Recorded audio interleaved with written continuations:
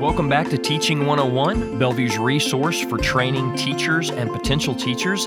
This is Lesson 4 in Section 2. Section 2 is the process, and Lesson 4's title is Deciding on a Text or Topic. Deciding on a text or topic.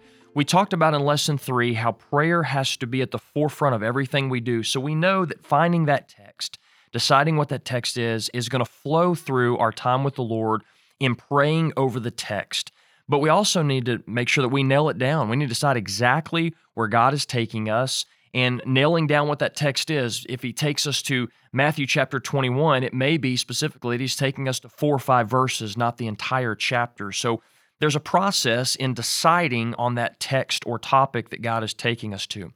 2 Timothy chapter 2, verse 15 says, "Be diligent to present yourselves approved to God as a workman who does not need to be ashamed, accurately handling the word of truth."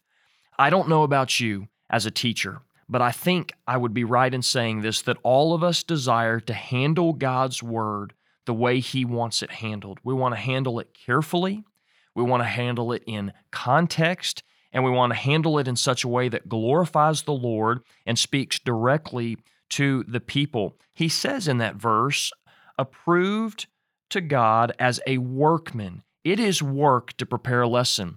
We are to work as unto the Lord, but it takes time. It takes effort. It takes work to get into the Word, to pray over it, to study it, to dig deep in it, to do word searches, to cross-reference throughout Scripture, to ask the Lord for points, to look for that application, to find the central idea of the text. It takes work. It takes time.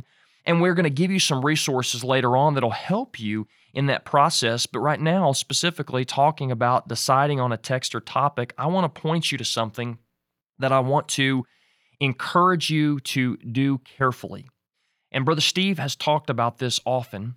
And on our webpage, there is a video of Brother Steve. It's about 22, 23 minutes, and it is him talking about how to develop a life group lesson. And I'm going to give you some of the points directly from Brother Steve's lesson there, but you're welcome to go back and watch it as well. And we're going to talk about that in just a minute, but he talks about this, and I really want to drive this point home, that when we decide on that text, when we discover that text, we are asking the Lord to help us exegete the text, not eisegete the text. Now you say, Derek, I have no idea what that means, and that's perfectly fine. I'm going to explain to you what that means, and it will help you as we begin to go and decide what that text is. Exegete literally means to lead out of. To lead out of. So when we exegete the text, we take the text, we look at the context, we find the central idea, and we lead out of that central idea instead of eisegete. Eisegete means to lead into. And so what happens is oftentimes, and you'll see this today many times from teachers and preachers, that what they'll do is they'll eisegete the text. In other words, they will take a topic or an idea, they'll develop points, and they'll say, this is what I'm going to teach on. Now I need to go find some Bible verses that will back up what I want to teach. See, there's a major problem with this approach to teaching. The problem is that you have developed the ideas instead of letting the text develop the ideas. And so what we want to do is, when we go to decide the text, I'm going into the text saying, Lord, I think I've got an idea, but I want to make sure I'm not reading something into this text. I want to take the text, I want to see what you're calling us to do, I want to draw that out, and I want to help people apply it to their life. So I want to exegete. I want to lead out of the passage, and I want my points, the truths, my application, all to be driven from the text, not here's what I think, and let me make the text fit what I think. And so I want to encourage you to exegete the text, not eisegete the text. Let me give you Brother Steve's recommendations for finding a text. And there's 7 of them that he gives us on that video that he shot a few years ago. Number 1, he says to pray. We talked about that in the last lesson, that we're to pray. We are to seek God's face, and we want to go to the text or the topic exactly what God wants us to do. I do not want to teach out of my own flesh. I do not want to teach because I've seen something going on in people's lives, and I want to directly hit that unless God's calling me to. I just want to teach the Word exactly how God wants me to teach it. Number 2, he says, read the Bible daily. read the Bible daily. Say, how does that help me determine what the text is? Well, when you read the Bible daily, you're familiar with God's Word. I love when I'm reading in a passage and I say, oh my goodness, I remember in the Psalms where it says this, and I see how God's Word fits together. Maybe you're reading in Ephesians and you're like, you know what? Paul said something very similar in 1 Corinthians when he was addressing the church of Corinth. So when he addresses the church of Ephesus here, they're very similar in how he's addressing them. And it's amazing to see how God brings His Word together. And so when we read the Bible daily, we become familiar with God's Word, and it allows the Lord a little bit more space in our lives to help us navigate through in determining what that text is that He wants us to teach through.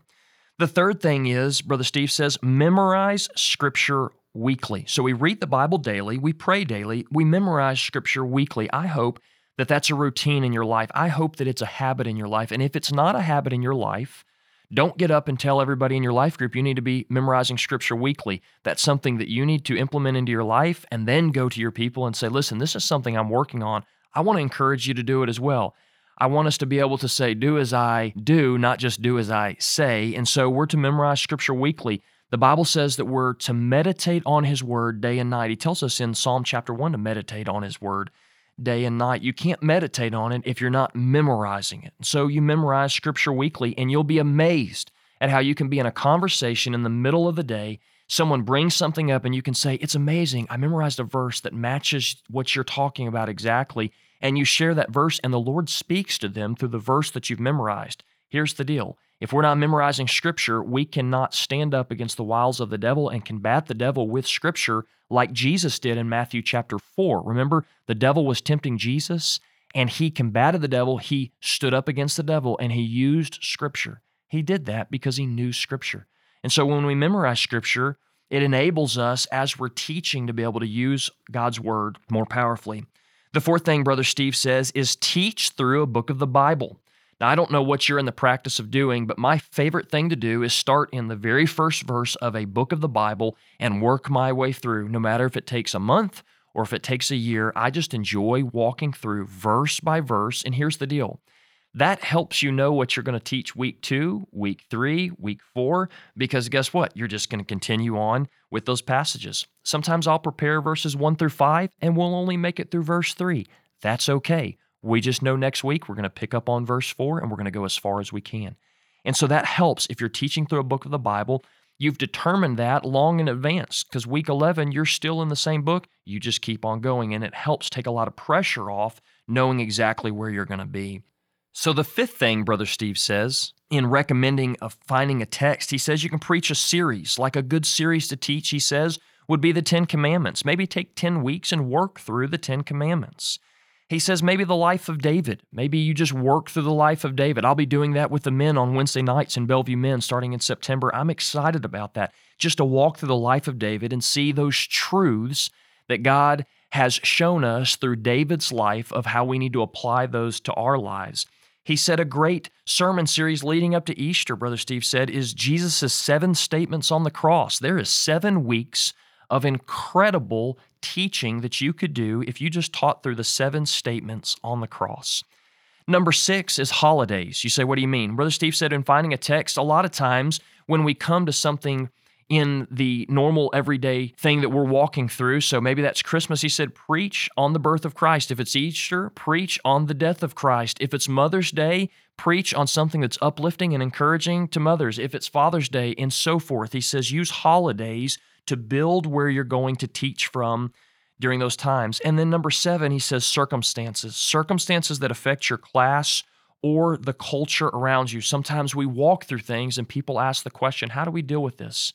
A few years ago, we lost a very dear man in our class. He and his sweet wife, Pam Golding, were the mentors in our class, and thankfully the Lord has left Miss Pam in our class, who we love so dearly, but the Lord called Mike home. And Mike was that solid rock in our class that we all loved and we went to anytime we had questions. And when we walked through the difficult circumstance of losing Mike, we spent about 3 or 4 weeks just talking about it. We spent 3 or 4 weeks looking in God's Word. We looked at heaven and what Mike was experiencing. We looked back at the time we had with Mike and the things we learned from him. We went back and I taught a lesson out of a passage that Mike had taught years before, and we just used that circumstance to grow closer as a class. So I would encourage you, there are some times we're walking through circumstances that you can use to help develop where God is taking you. But I would always say, come back to the prayer. Lord, I think this is where you're leading me. I just want to make sure before I really dig into developing this lesson that I've decided on the right text. I want it to be the text you want me to teach, not the text I want to teach.